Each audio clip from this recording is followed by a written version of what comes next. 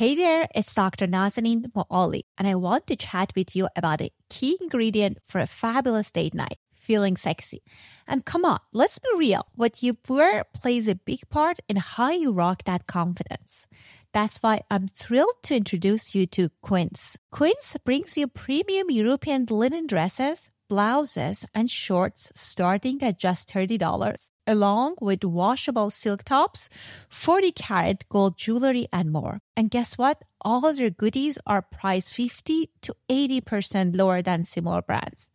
By teaming up directly with top factories, Quince skipped the middleman and hands us the saving. Plus, they stick to factories with safe, ethical practices and top-notch fabrics and finishes. How awesome is that? Picking from Quince's website was tough because they have a ton of fabulous choices. I ended up going for their 100% washable silk sleep dress in champagne.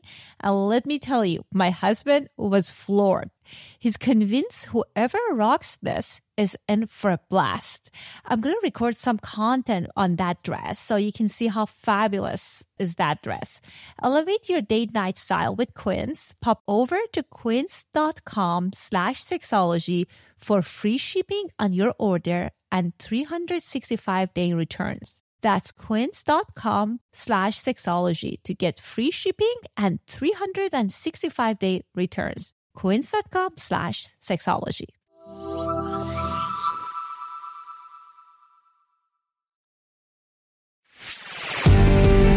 Welcome to Sexology, a podcast that untangles the science of sex and pleasure.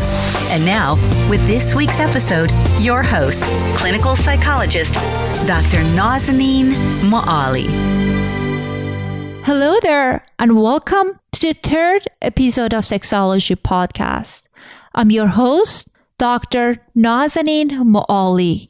I'm very excited about our conversation today. Today, we're going to explore polyamory and open relationships. I know it's a very controversial topic for many of you, and I encourage you to keep an open mind about this topic. Like most of you, I have also been taught that there's only one way of relating to a partner. Sex was only justifiable in a lifelong monogamous heterosexual marriage. I was also told that monogamy is normal and natural, and whoever had any desire that did not meet the definition that I just shared with you were morally deficient, psychologically disturbed, and going against nature. I didn't know that much about polyamory, but I was raised in a culture that some people practice polygamy. And coming from a feminist household, I often saw it as a sign of oppression. It wasn't until I started working with individuals and triads in my private practice that I learned about what is the true meaning of polyamorous relationships. Many of my patients, they were able to successfully navigate their relationships, and their relationships were based on open communication, emotional honesty, and safe sex. That's why I thought it would be a very interesting topic to explore further with my guest, Tamara Powell. Tamara is a licensed mental health counselor and empowerment coach. In 2014, she founded Aria Therapy Services, a holistic counseling and coaching practice that offers services in person in Pensacola, Florida area, I hope I said right, and online across the US and internationally. Tamara also has a podcast. She just recently launched it, and it's called Undressing the Spirit, which will look at the intersection between sexuality and spirituality. Here is my conversation with Tamara Powell. Welcome back to another episode of Sexology Podcast. Today, we're talking about alternative to monogamous relationships. As probably most of you know, our culture is biased toward more traditional monogamous relationships. And when it comes to other alternative relationships, most of us are misinformed. Our guest today is licensed mental health counselor Tamara Powell. Welcome, Tamara, to our show. Hi, thank you so much for having me. Thank you for coming on. I'm very excited about our conversation today. So let us start. Tell us a little bit about your practice and your experience working with sexually diverse clients. Yes, so I opened up ARIA Therapy Services in 2014. I'm actually in what's considered the Bible Belt in the United States. I'm down in Pensacola, Florida, so we're considered part of the Deep South. And I noticed that there wasn't a lot of opportunities for anything that was non-traditional. And conversely, like I did grow up in the Christian church, so there also wasn't a lot for even people in Christianity that wasn't necessarily looking for a biblically based counseling practice. So I really wanted to bridge the gap and provide holistic counseling for basically everything in the box and outside the box as well. So I have kind of made a name for myself in working with the LGBTQ population and polyamory and kink and basically everything related to relationships and the erotic. That is so fascinating because, I'm based in LA and I didn't think about how prevalent are non-traditional partners and how people are diverse in sexuality in other part of the United States. So you started it and I would imagine it's very well received. Yes and no. So incredibly well received by my clients who want me here. And then certainly there are people that just have no idea what to do with us. So that's okay too. And I can totally understand that because even in LA, when people hear I work with polyamorous couples, they get kind of sometimes defensive, thinking, yes, that we are trying to convert people or they're going to get threatened. So that's fantastic that you're doing that work. I think so. Okay, wonderful. So there are different definitions around polyamory. What is your definition of polyamorous relationship? So for most of my clients that come in and say that they're polyamorous or poly, we tend to basically use what the word means, multiple loves. And it doesn't necessarily mean that my clients are absolutely head over heels with all of their partners, but it just means that they're open to both themselves and the people that they're with having more than one romantic interest. And so how that looks is very different couple to couple, but it's anything other than completely non-monogamous. Absolutely. And it's a term that coined in 1990s. And as you mentioned, it talk about loving many people. And I see that how people use this term differently based on the kind of loving and sexual relationship they're practicing. So based on your experience, who chooses polyamory and why? People who... Well, I actually have I think there's two types of people that end up in poly relationships. The first ones just seem to be naturally polyamorous. It's almost as if it never occurred to them that monogamy should be the thing. It's just those are the types of personalities that they're like, well, I love chocolate, but I also love peanut butter. Why can't I have both? They don't seem to be as territorial or possessive or struggling with as much jealousy as perhaps the vast majority of us tend to do when we are in love, right? The idea of to love is often to have and belong to. But for this first set of clients, they just don't operate on that continuum nearly as much. It doesn't mean that they don't ever get jealous, and oftentimes it's one of the reasons that brings them into my office. But when it comes to love, they just never think about limiting themselves. And then the second group of people that I often see falling into polyamory are couples who just want diversity. They find themselves in a relationship and they want to perhaps try incorporating a different type of sexual play or a different type of sexual partner. And so they kind of stumbled upon polyamory, for lack of a better term. Does that make sense? Absolutely. And I see the similar pattern in people that I see in my practice. Some of them, as you mentioned, by nature, they are more adventurous and they find it so fascinating, and they can have multiple committed relationships. And some of them, when I work with them in a monogamous relationship, they constantly talk about their frustrations and their issues, and they really want to work out the relationship they have, but they found that, as you mentioned, that they have other interests. And I've seen many successful couples who were able to navigate polyamorous relationship. And I was myself a little bit skeptical until I started working with clients and I started going to trainings on working with polyamorous relationships and couples. And I found that there are people that are very successful. And one misinformation that some people have is that these people have issues with attachment, it's avoidance. But based on my experience, that's not what I see and what I experience with my clients. What's your perspective on that?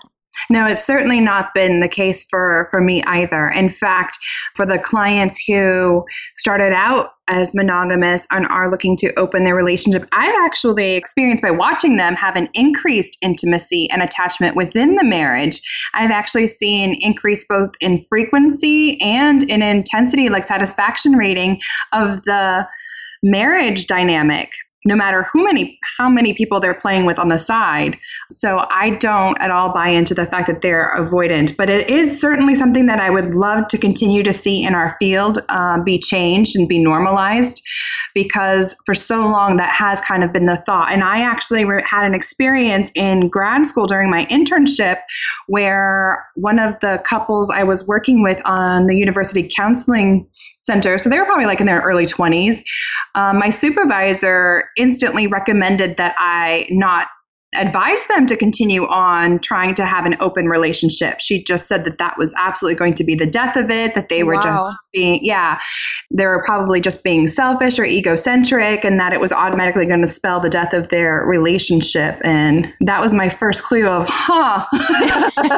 we probably should dive into this more. There needs to be more, again, open-minded therapists who are willing to have these conversations.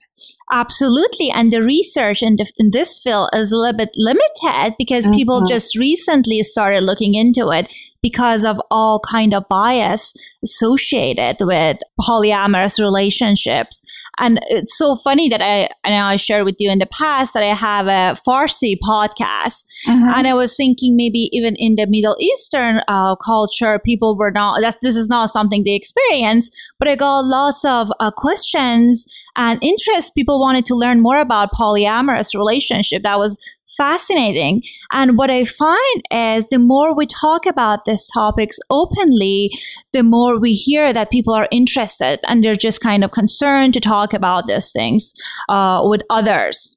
You're so right. And you know, what's funny is I saw a statistic the other day that nearly a third of us, so that's a lot of people, are in some form of non-monogamy. It may not be an openly polyamorous relationship, but they might have some unwritten rule about, you know, maybe if one of us is out at the club and we happen to get a little tipsy and we make out with someone, that's not going to spell the death of the relationship. Or if while we're traveling something happens, or what about, you know, flirtations at work? It's not always sexual. So it's certainly not counterculture or something that we're not used to. And what I find fascinating about, from an anthropological standpoint, is that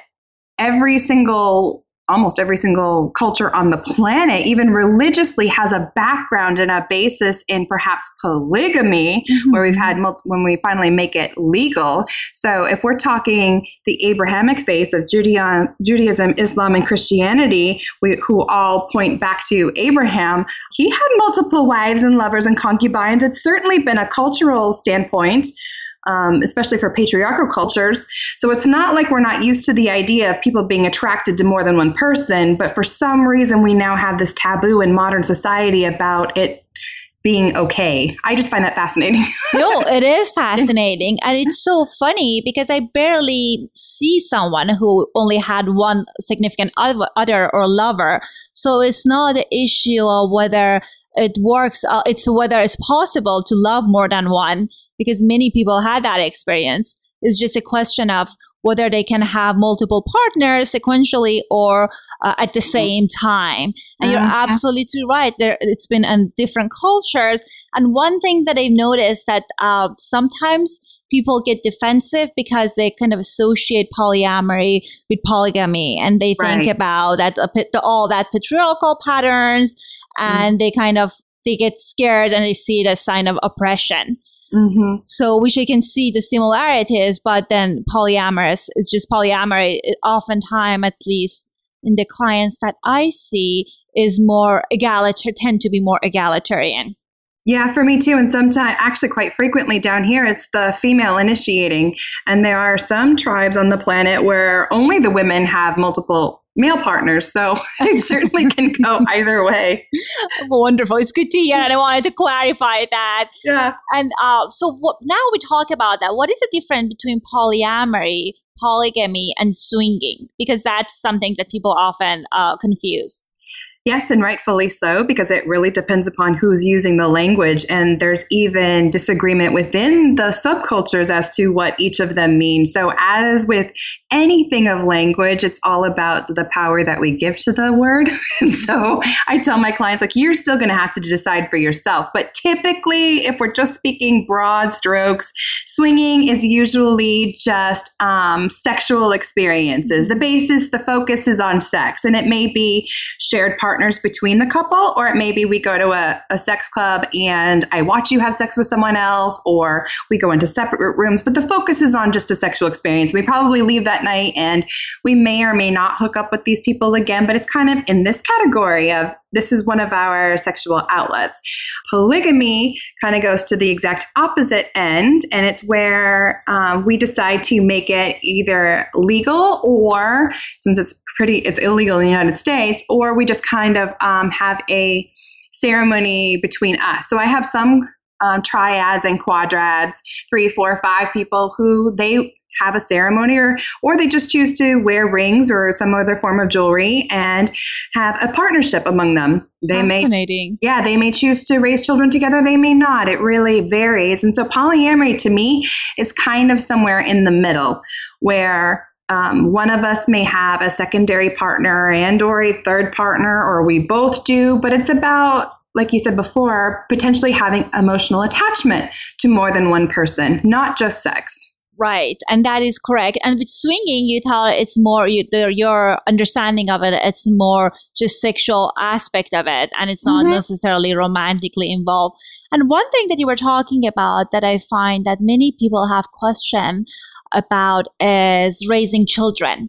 Yes. I know that people think might be a bad role model for children. I certainly work with couples that had children, and they were in a polyamorous triad and things such as like that they were in the polyamorous relationship, and their children were doing well because they had more resources. But what's your experience around raising children in a polyamorous families?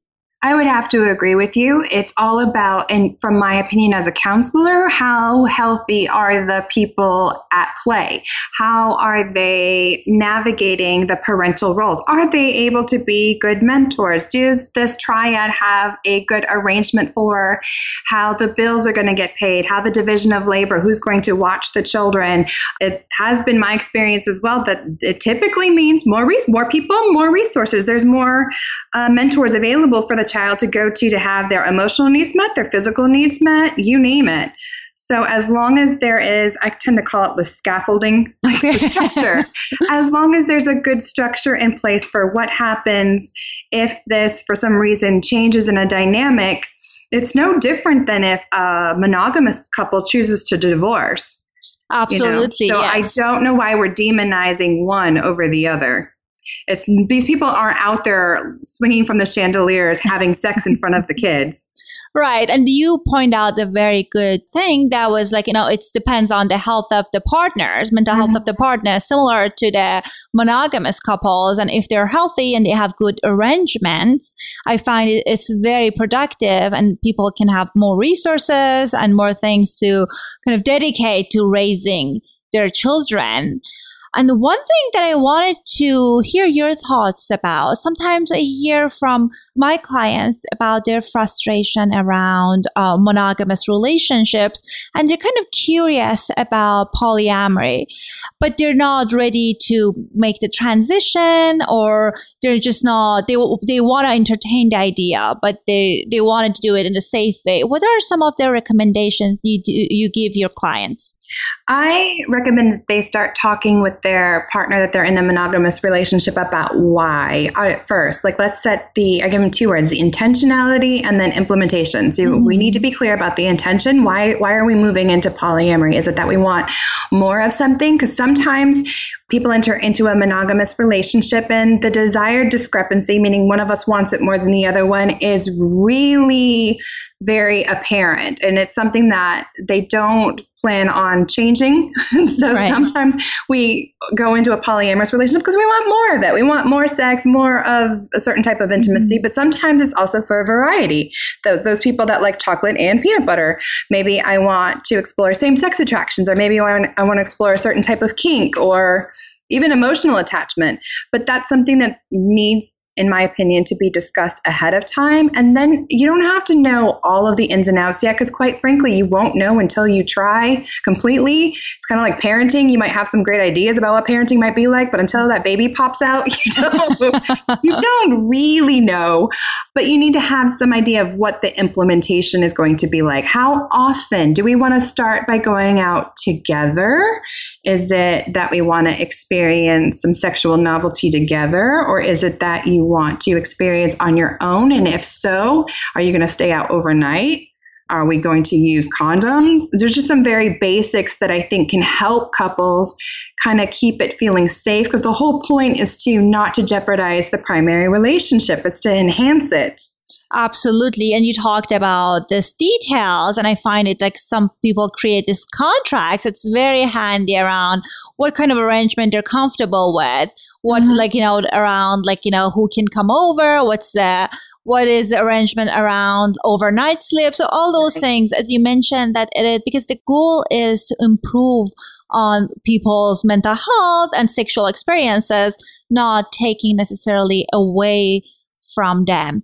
And as you were talking about intentionality, I think that's so important, because I'm working with an individual that she decided to experiment with polyamory after she got divorced and she wanted to get back with her ex who was in the relationship.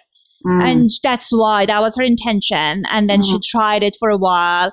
And then now she's so resentful and kind of frustrated, because then, as you mentioned, she didn't think about her intentions and why she would want to explore this. Yeah, that's tricky, because now she's the secondary partner, which is probably a whole nother podcast on on the rights and rules for secondary partners and, tertiary partners, et cetera, but now she's the other woman rather than the primary relationship. And it's hard to go back. Absolutely. And as far as the dynamics and the expectations, you mentioned that it's very different. So I think there are lots of small details and things that people need to think about it when they're exploring these things. But as you mentioned, it's like, I love when you said that it's like parenting. So unless people are like kind of in the midst of it, they might not, it's a huge learning curve. So. And, quite honestly, something that doesn't get talked about a lot too is the strengths of polyamory. Honestly, a lot of my polyamorous clients could actually teach my monogamous clients a lot, because there is like an inherent understanding in polyamory that we are going to communicate. I mean, seriously, if we're honest with ourselves as a culture, how many monogamous couples sit down and talk as much as polyamorous ones have to talk about division of labor, where we're going to be, when we're going to be, and not in a rules-based way, but out of respect for one another, because we want there to be this strong intimacy between us. Absolutely. And I was talking to one of the colleagues that she has been practicing polyamory for decades. And she was sharing with me that recently she had this surgery, and because of the kind of a deep relationship she had with her ex-lovers and the polyamorous relationship she was at, previously she got lots of support. People came to support her. Like she stayed with few of them and kind of they provided for her. So she was talking about like she created a community around this relationship. That's something that's very important for people to keep in mind. Yes. So one thing that you mentioned earlier, I think that's very important, is about jealousy.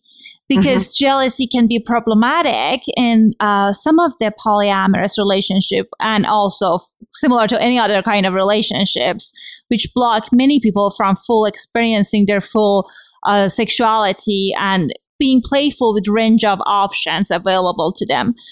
How do you help couples to work through their jealousy and issues around this similar topics? In a variety of ways. I'm really big about handy dandy tools. And so Kathy Labriola, who is a polyamorous counselor as well, wrote an amazing jealousy workbook that I recommend for most people, as well as her regular book called Love in Abundance. I haven't read that. I have to check it out. Fantastic. Yes, I'll email it to you so you can have it for the show notes if you want. It's called Love in Abundance, a counselor's advice on open relationships.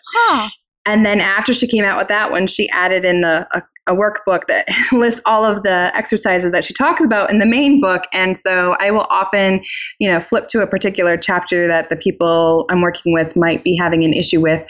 But on top of that, my personal go-to is usually to help them get very grounded in who they are as individuals and what they are looking for. Because there is a paradox at play. For example, I'm a short, curvaceous woman, right, with a shaved head. I cannot be the tall, willowy ballet dancer. It's just not going to happen. And so if my lover happens to be dating someone that is my complete opposite, naturally some insecurities could pop up, right? I hear this a lot from clients. Well, what if she gives it to him better than I do? What if he decides that that's more of what he wants than what I have? And my focus is usually you need to bring it back down to where you're at. By nature, her being the tall, willowy one, and this is just a basic example talking about physicality, she cannot provide what I can. Like by nature, chocolate cannot be peanut butter. You can't, that's not the point of it. And when we try to be anything other than who we are, we limit ourselves. We actually make ourselves smaller and we end up, the paradox is becoming less of what our partner was attracted to in the first place. Absolutely. And I love the analogy of chocolate and peanut butter because it's just so true. Different people have different things to add to a relationship. And it's not necessarily we are competing for one kind of strength or attention. Right. So that was a wonderful example. So we're toward the end of our time. Obviously, you're an expert in this field. So how can people get a hold of you, Tamara? I have my practice website, which is Arya Therapy Services. And so Arya, A-R-Y-A, at aryatherapy.com. I chose that word because it means anything but ordinary in Sanskrit. I love that. I love that, right? Yes. And then recently I founded Tales from a Trapezoid, which is my place to be a little more free with the raw, edgy side of life. So you can find me on Facebook under both of those, Arya Therapy Services and Tales from a Trapezoid. And then they also have their own separate web pages. And then come January, I'm very excited to be launching my own podcast called Undressing the Spirit, which will cover all of this and basically everything related to sexuality and spirituality, because those are my two passions. Wonderful. And I'll make sure I put the information on the show note. And I'm very excited for your upcoming podcast. And please keep us posted on that. And thank you so much for accepting our invitation. It was lovely to talk to you. You too. Thank you. Thank you. I hope you enjoyed my conversation with Tamara. I learned from her that there are lots of ways to relate, to love, to share sex, and to be human, and none of them in any way reduces or invalidates any of the others. If you enjoy listening to our podcast, I really appreciate if you leave an honest review for our show in iTunes. Thank you so much for tuning in, and I'll see you next week. Thanks for listening to the Sexology Podcast. For more great content, visit www.sexologypodcast.com. Please be advised that information presented on this podcast is not a substitute for seeking help from a licensed mental health provider.